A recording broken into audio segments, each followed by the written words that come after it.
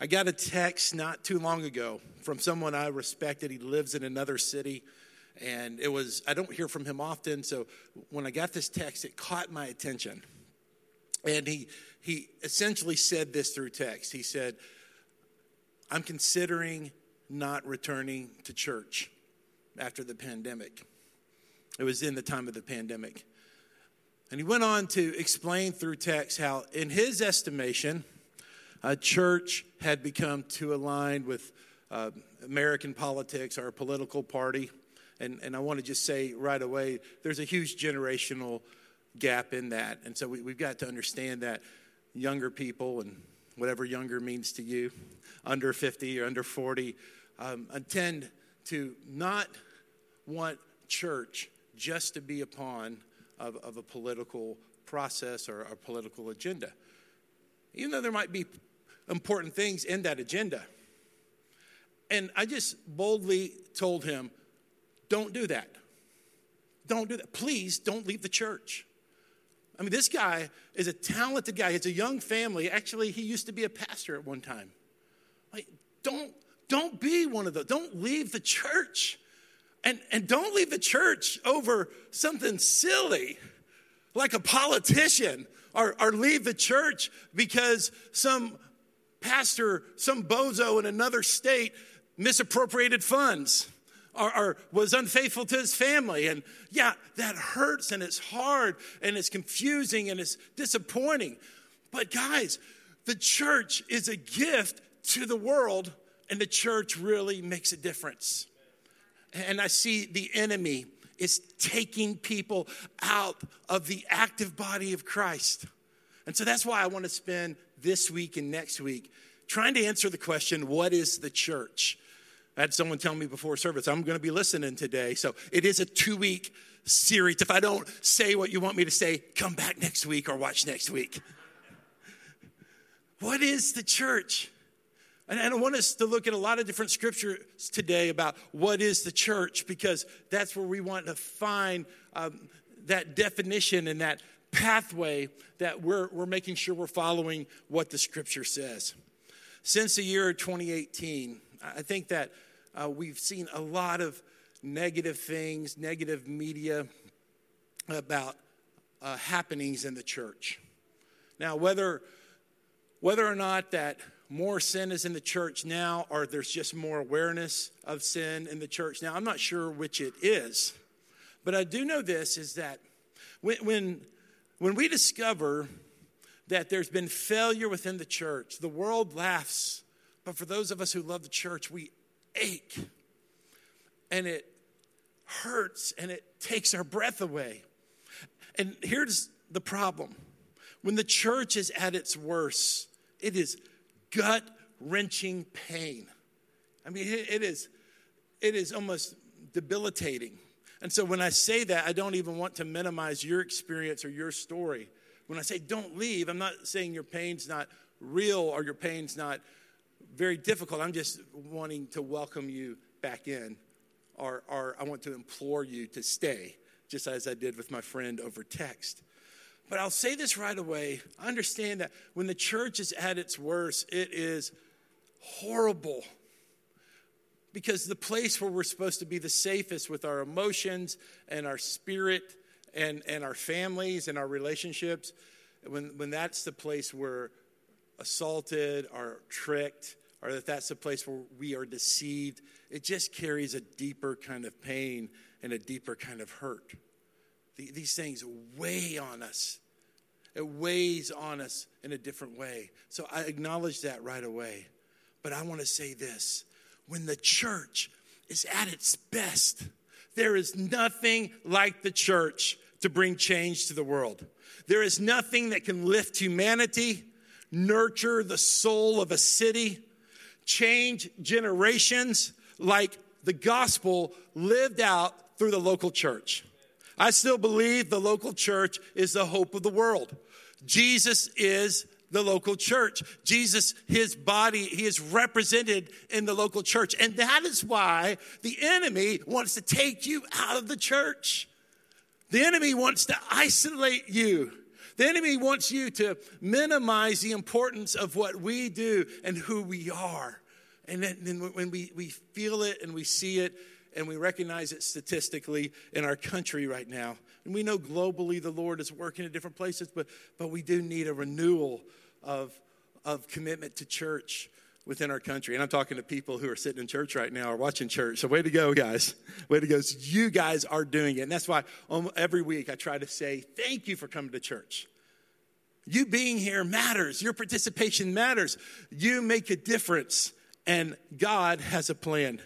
When healthy, nothing can bring value to humanity, positively impact culture, and promote genuine love like the local church. Our youth pastor, he's on vacation today, Mauricio Barahona, amazing man of God in his early 30s. He did not become a Christian until he was 17. And you'll have to hear his story from him. But at that time, he had no father in his life. And different things have happened where some of the men in the church he's encountered through projects they've worked at. He's told me, he said, the men in this church remind me of the men I grew up around when I first got saved, who raised me spiritually, who invited me into the spiritual family, who did levels of mentorship. And I see there that this value that the church has a way of connecting people relationally with a depth unlike any other entity in this world. So why does this teaching matter? I've already said because I'm trying to encourage those who are discouraged. I'm trying to really call in those who may be on the fringes or the edges. But I believe this is that whatever profession you have, whatever vocation you're called to, whatever your life looks like right now, whether your career is launching or your career is landing and you're close or into retirement, that God has called you to give your life to build the local church. I believe that. I believe that is the one institution, if you want to call it that. I don't like to call it an institution, but that is the one. The local church is what will really, really matter 1,000 years from now. We don't know what the world will look like in 1,000 years or in 10,000 years. You might say, well, Jesus is about to come back. I hope he does, but you're not getting off that easy. All right? We're ready for him to come, but we're planning as if he won't come in our lifetime. He will come. I'm sure of that. I'm sure of that, or I wouldn't be up here right now. He will return again. But we are planting oak trees that we're not going to get to enjoy like the next generation will. We're building something multi-generational that will last. We're looking at the long game. Because we know this is that every Christian, we have all believed Jesus is coming back. That's part of being a Christian. We should live as if he's coming back. But we also plan for multi-generational work of God to continue in our city. That's part of what God has called us to do. Our reason to exist, the church's reason to exist, is irreplaceable. No one can do our job. No one can replace what we are called to do. Our cause is so great, we must continue to champion the cause. So this is why we are called to be the church. So there's a word that is in your Greek Bible that you'll see. I don't know a lot of Greek words. You guys are so lucky that I didn't get trained in Greek and Hebrew very good, because that way I don't have to give you definitions you're going to forget. But occasionally I'll give you a word. All right? The word ecclesia. This is a word, and the reason why you'll see this word here and there. You'll see this word in Christendom. Ecclesia is a word that means assembly. And this can be used, it was used contextually when the Bible was written. It could be an assembly for games, an assembly for a festival, and then an assembly of Christians. And this is where we get the word church. So the word church means the assembly. The gathering is a better way. Church is a gathering. It's gathering people around a cause. We know that cause is Jesus Christ. Gathering people around the gospel message, gathering people around the cross, gathering people around the resurrection, which we celebrate every Sunday. How many know today is the day we celebrate the resurrection? Every Sunday we celebrate that. So this is this is who we are. So here's my first point of where the gathering is. You're like, when is he going to read the Bible? I'm going to get there, I promise. You got lots of Bible ahead of you. Don't give me your Pharisaical attitude. The Bible's coming. All right, here's number one, is the gathering. That's who we are. We gather together. And this gathering has some different expressions that we can see in the New Testament. So there's what we're going to now categorize as the local church. The local church. The local church, and here's a couple of examples of that. 1 Corinthians chapter 16, verse 9. And you'll see that when letters were written, they were not written for publishers, they were written for churches, for gatherings, for people.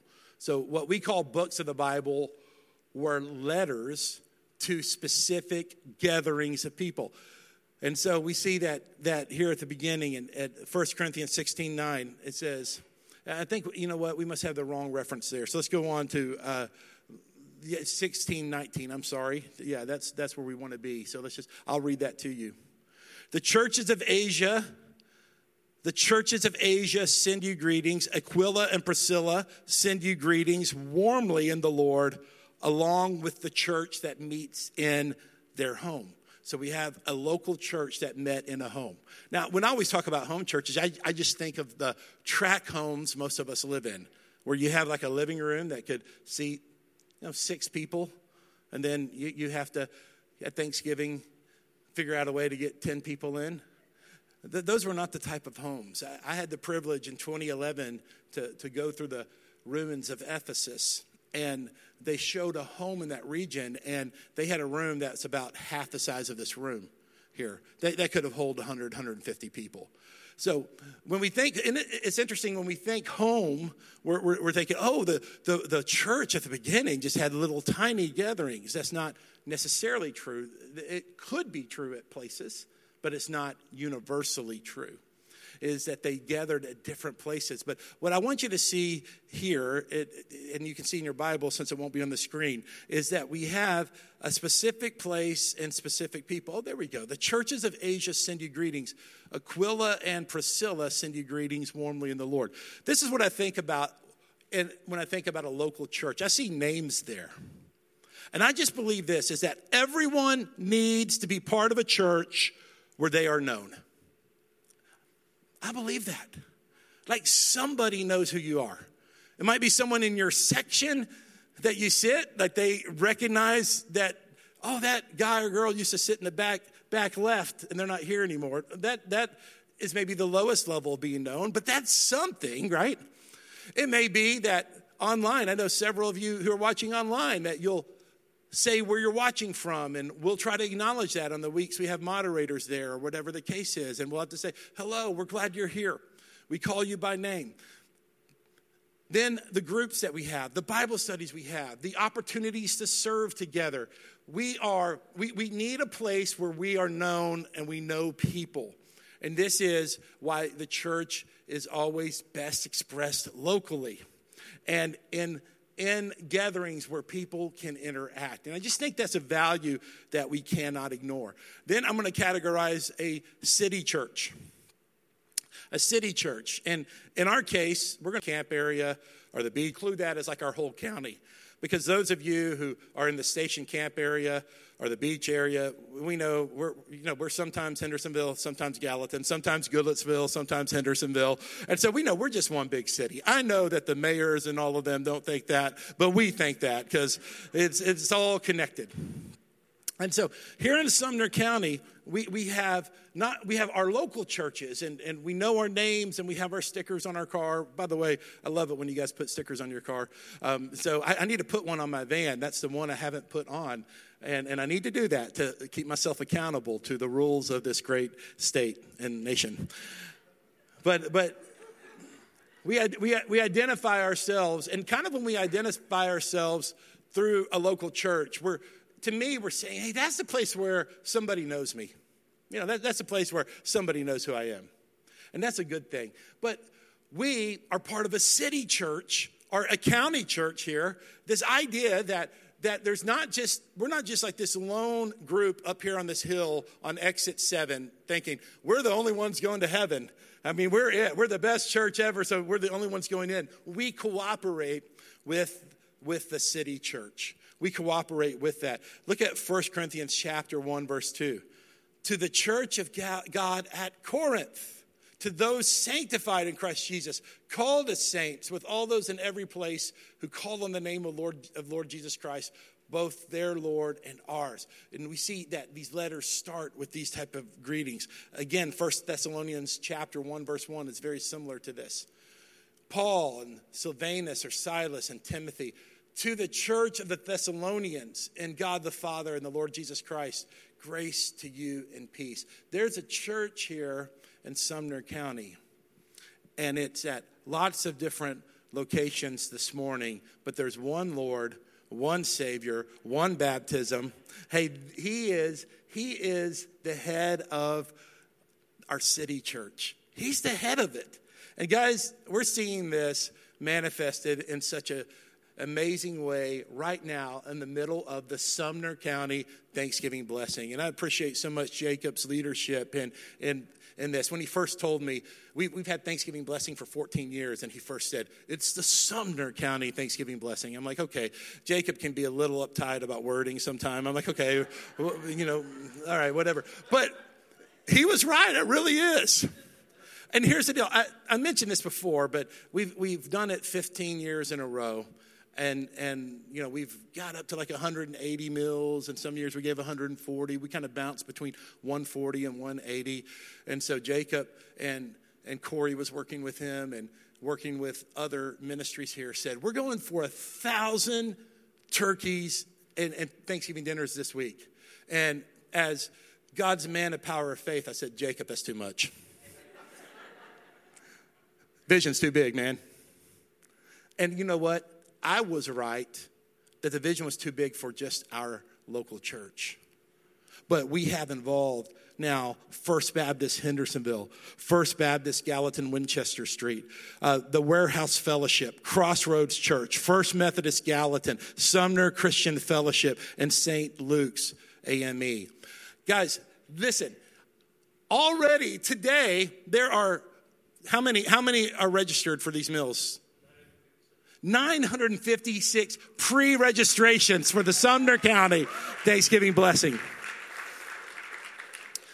Look what happens when we get a bigger vision of what the church is. Yes, we need local churches, places where our name is known and our stories are known, and we know the pastors and we know the leadership. That's so important. In fact, I would even say it's necessary.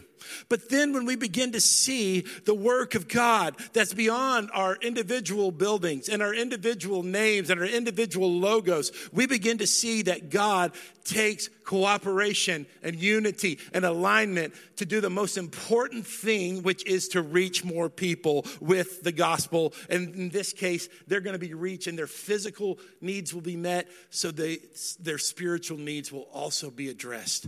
And this is part of the Lord's work. So then we have the regional church. And we may even call this this could be like a national church. I mean, maybe you hear the Church of Tennessee or the Church of the South or the Church of the United States of America. And this idea that, yes, different regional churches have personalities. And so you've already heard me refer today to the condition of the church in America. And then regionally, we have unique conditions that are different than the Northwest or the Northeast, or so on. You can understand how these categories can be addressed, but spiritually they're addressed. In Acts 9, chapter 9, verse 31. So the church throughout Judea, Galilee, and Samaria, these are bigger than cities, these are regions, had peace and was strengthened, living in the fear of the Lord and encouraged by the Holy Spirit. And it increased in numbers. So I think it's positive and good to build our local church, to align with the city church, and to be aware of spiritual dynamics in regional, national churches. These are all points of prayer and points of cooperation. Then there's the global church. And this is our chance our chance to be connected missionally. And England and the United States of America have sent the gospel all around the world. The mission movement started in England, and then the mission movement moved to the United States of America, and now it's both of those countries are in a post-Christian state. Something exciting, something that like I predicted maybe, or so bold to prophesy. I mean, this was logical too because of globalism. That 20 years ago, I would talk about there's coming a day when missionaries from other countries will come to our country, and that's happening this morning in Middle Tennessee. There's many examples of international ministers who have moved to Nashville to bring the gospel to Nashville, to bring the gospel to international churches and ethnic churches that as our country is changing. And I do believe that the seeds from England and the seeds from the United States of America will bring great spiritual fruits for our children and grandchildren and great-grandchildren. So I am not giving up on our country, and I believe we have a great future because God's word is true. And it might look different than you think. It might look different than we imagine, and that's okay. We're going to be open to the movements of the Lord, and He's going to send His prophets and prophetesses to declare the word of the Lord over our nation. And they may have a different culture and may have a different color than we expected, but they are God's servants to call us to repentance and call us to holiness and call us to the ways of the Lord. So there's a couple of terms that may scare you. Maybe the term global church scares you because that word global can feel scary. But what I'm just saying is that in every continent of the world, we have brothers and sisters in Christ. Another word for it, and this is even a more scary word to some of us because we associate other principles with it, the universal church. And the universal church is an important term. It's not talking about the theological position of universalism, which is very dangerous. But the universal church means that all people in all places who have believed in the gospel of Jesus Christ are part of the church. And so that is what the church is. The church is all people who have ever believed in the way of Jesus. Alive all around the world today, but alive the last few centuries and the last 2,000 years since Jesus, his incarnation. And so we're part of something big. I say all of this is because don't throw away that inheritance. Don't let something temporal like a local pastor in Kentucky or California keep you from this great heritage you're in. Don't let a temporal political position, which will be forgotten in 20 or 30 years, keep you out of the family, out of the universal church, out of the church that has existed since the ascension of Jesus, since the day of Pentecost, in every country, in every land, in every nation. It's quite immature to let our personal emotions sometimes overtake the great gift of the church. Another term that we're not as comfortable with, but I want to inform you of, is the Catholic Church, not the Roman Catholic Church. There's a difference between the Roman Catholic Church and the Catholic Church. Sometimes, like in the Creed, in the Apostles' Creed, it says we believe in the Holy Catholic Church. That doesn't mean we believe in the Vatican and some of the errors through the Roman Catholic Church, through the Pope. It just means we believe in all people at all places who have believed in Jesus. But because that's so complicated, when we say the Creed, we just take out the word Catholic. I was debating whether I should do that or not, and years ago, Tracy Shea was our media person, and she put in the Creed, and she said, I took out the word Catholic. So I said, Lord, you told me what to do then. You told me what to do, okay? So we believe, and we say here at our church, we believe in the Holy Church.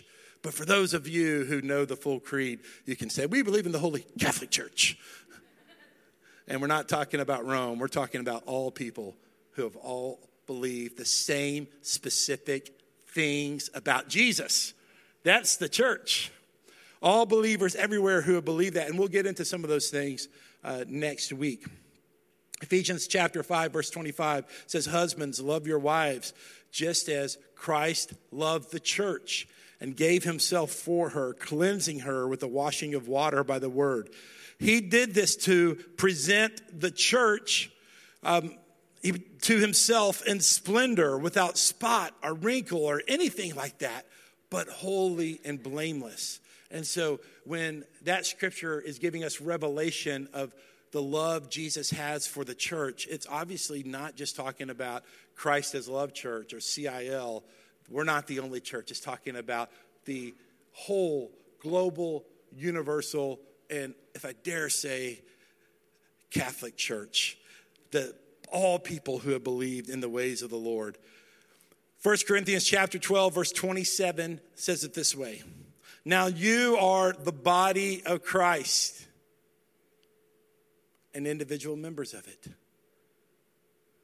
And God has appointed these in the gathering, in the ecclesia, in the church. First apostles, second prophets, third teachers, next miracles and gifts of healing, helping, leading, various kinds of tongues. Now, before you get all caught up in all of those different definitions, we've addressed those in many, many dozens of different ways here at the church, and we'll do it again. Here's what the point is for this morning. God gets a lot of different types of leaders and a lot of different types of gifts to represent Jesus to the world. So we're all part of this body of Christ.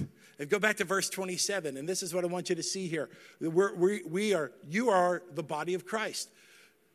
CIL Church, you are the body of Christ. You are the embodiment of Christ. You are what people see and hear and touch of Jesus in this world. That's why our cause is irreplaceable. That's why para-church ministries, we support those, we like those, never replace the church. That's why different organizations that do great things for humanity can't replace the church, because the church is the embodiment, the body of Jesus Christ in this world. And that's why wherever we do missions, we want there to be a local church there. When we went to Costa Rica, we worked with local churches. Mauricio went to Honduras, and he's going to take a team there next year. He met with the local church. When we went to Appalachia, we worked with local churches. When we do our water project during 2023, and we're going to help bring water filters around the world, we're going to distribute those water filters through local churches, because the local church is the embodiment of Jesus Christ. Now, I want you to hear this today, because some of you, your task, the things you do, checking children's in at Mission Control, helping people park, greeting people in the lobby, watching the kids and discipling the kids in nursery, listening to memory verses at Awana, straightening up chairs when they're crooked after the 9 a.m. service, picking up that trash and bending over and picking up that trash in the parking lot instead of passing it by. You're not just a person who is accomplishing a function. You are the body of Christ. It's Jesus picking up the trash. It's Jesus straightening up the chair. It's Jesus greeting the visitor. It's Jesus making that child feel welcomed at church. It's Jesus that's opening up their home for a 242 small group. It's Jesus who is gathering a group of women and who are looking at the Word of God together. I would say even Jesus was part of the charcuterie. You don't even say it right. Man, the meat and cheese on a piece of wood that you guys learned about that Friday night. Man, I should have known never to try that word. But that was the body of Christ in operation, in work. And sometimes we get caught in this mindset of our car just heads to church on Sunday. We just get on Facebook Live and get on YouTube because it's Sunday. We just kind of move a certain direction because that's what we do. And we forget the glory and the wonder and the splendor of the presence of God among us. The presence of God is in our men's Bible study at 8 a.m. The presence of God is in our small groups that will meet on November 20th. The presence of God are in the baskets that we're going to give out, the turkey meals we're going to give out. We are the body of Christ, and everything we do represents Christ. It is a privilege. No wonder the enemy wants you to marginalize the church. No wonder the enemy wants to take you out and let offense take you out of the church. Offense at things that disturb you emotionally, that are temporal, can take you out of the story of God for our generation. This is the challenge that we have today. Years ago, my kids, when they were small, they were playing with some other staff kids. It was the Huff kids, and they were in the lobby running around and so forth. And David Huff's mom was visiting, and she's seasoned in ministry in the church, and she saw all the kids playing together, and she said, "Aaron, do you know what those kids are right there?" Well, I'm like, "Yeah, they're my kids, and they're your grandkids." So, yeah, I know what they are. But she said again, "Do you know what those kids are right there?" I said, "What's that?" She said, "They're church cousins." I thought, well, that's a good terminology. Church cousins. This leads me to my second point today, is church is family. Church is family. Hey, and we are part of a global family. If you've done travel and you traveled internationally, when you meet another believer, there's something in your spirit that will connect with them, even when there's a bond in the language. But here locally, we are family. We're family with the other Jesus-believing, Bible-believing churches in Hendersonville and Gallatin and Goodlettsville. They're part of our family. But then here locally, there's a connecting relational, there's a relational connection that I believe is deeper than any type of relationship. It takes repetition, it takes time, it takes staying somewhere and putting down your roots. But when you do that, a connectivity happens that's unlike anything that happens in this world. You are bonded in the family of God. And all through the New Testament, the family of God is mentioned over and over again. Here's a sample of that. 1 Timothy chapter 5, verse 1 and 2. Don't rebuke an older man, but exhort him as a father, younger men as brothers, older women as mothers, and the younger women as sisters with all purity. Now, how many know that if we lived that scripture, it would eliminate a lot of scandals and issues that have been exposed in the church lately? If we really treated each other like family and applied that scripture, that's what God has called us to do. The Apostle John, is known as he is the apostle of love because he's always calling us to love one another. But within that call to love, there's a deeply convicting passage that changes the way we connect to each other relationally within the family of God. 1 John chapter 3, starting with verse 14. This will convict you.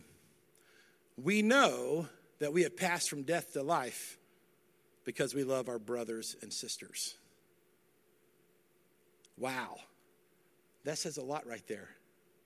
In this passage, and you have to look at this in the whole context of Scripture, but he's making a very strong point here that I want to make also.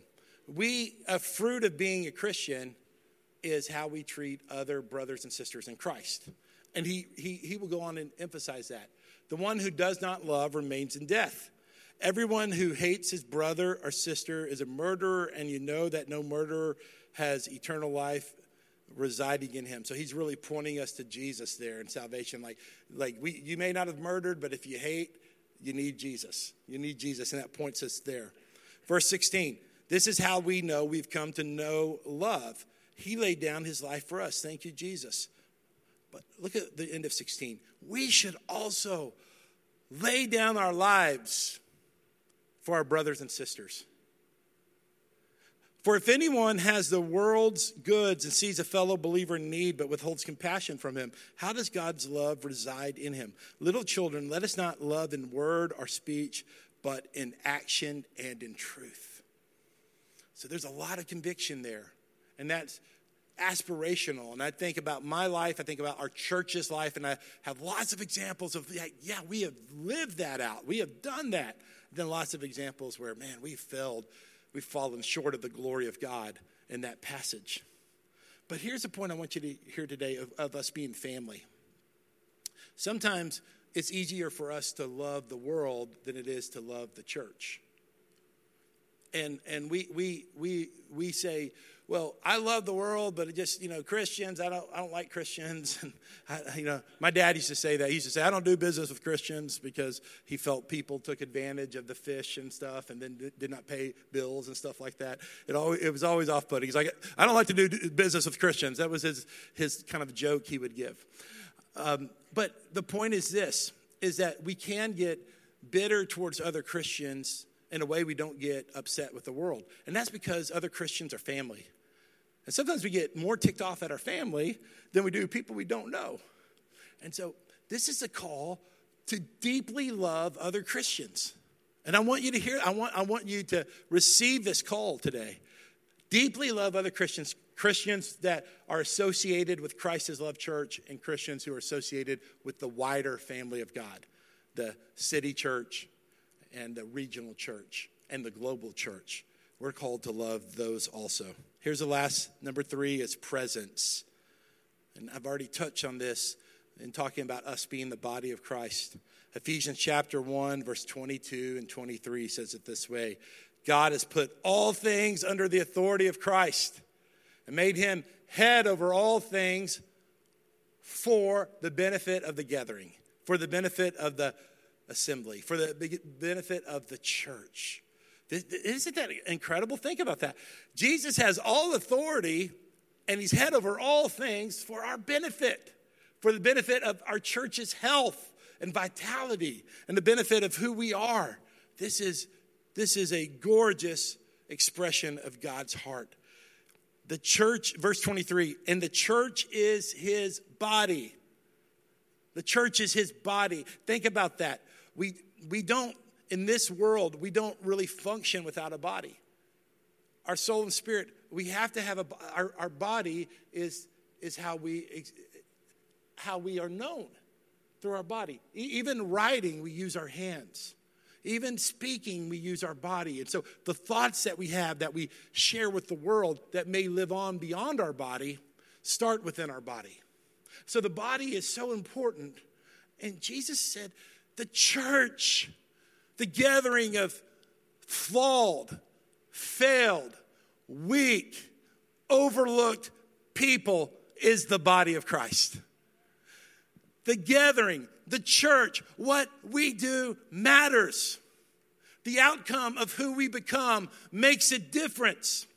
Your participation in the church is not you just doing us a favor. It's answering a call. It's walking in a pathway.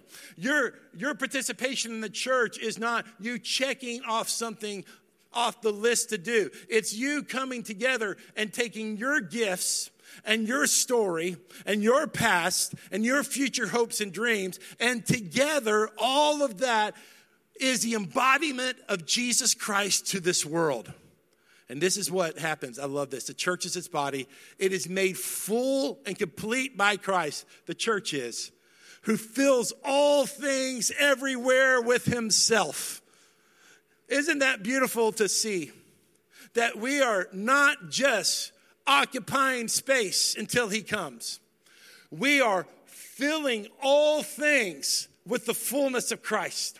We are bringing the gospel, bringing the personality of Jesus, bringing the perspective of our God in flesh to everything we do in the world. That's why the church makes a difference. The church shows up. It embodies. It's physically present when tragedy brings the unexpected. I know this firsthand. In Waverly, in Bowling Green, where there was a tornado, in the 2020 tornado here in Nashville, the church was there. The church was there. The body of Christ was present.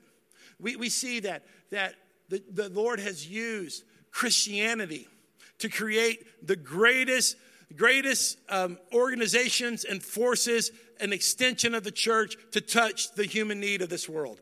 I know this is that the church, the gospel, the church manifested is there meeting the physical needs of people. The church is present when tragedy comes to people. Where there is social disorder, the church is there. The church is there to pray. The church is there to counsel. The church is there to comfort. The church is there in political power when decisions have to be made. There are great Christian men and women who have answered the call to politics. And Christian decisions will be made civically. So we may as well have Christians there. And it is done in a dignified way that's not manipulative, that is an expression of those leaders' hearts and who they are, who the gospel has made them. The church has been there to educate children In fact, that's where education started. It started as a expression of the church, because we know this is that we have great transformational truth in Scripture, but how will they know Scripture if they can't read? And how will they read if they can't interpret? And so the church has been involved in education. The church has always been known for caring for the sick and caring for the dying. We don't check out just because someone's suffering. We step in when someone's suffering. We sit with the suffering. We pray and sing to the suffering. And we are there when death happens to pray those last prayers, to comfort families, to stand with them at the cemetery, and to provide for them green bean casserole at the church when the funeral's over. When Mom used to make green bean casserole, I used to say, "Who died?" That was her special go-to. But we laugh, but that's part of the church's love and care. The church has brokered peace between warring parties because we know that we serve the Prince of Peace. I want to tell you something. We have a great call on our lives. We have a great cause to uphold. And this is what we really are. We are a visible presence of Jesus to this world. That's who we are. If there is no church, Jesus' name would not be known. He has chosen the church, and we will proclaim the coming of the Lord until that day. And I want you to know this, until the Lord comes back again, whether it's this year or 10,000 years from now, there's going to be a church that's visible, vocal, seen, known, and no matter what the cultural climate is, no matter what the level of popularity it is, we will proclaim Christ crucified, Christ risen, Christ coming again. You are part of something unique and special, and you are called to the church, and who you are here and who we are together makes a difference in the world. Be encouraged with that today.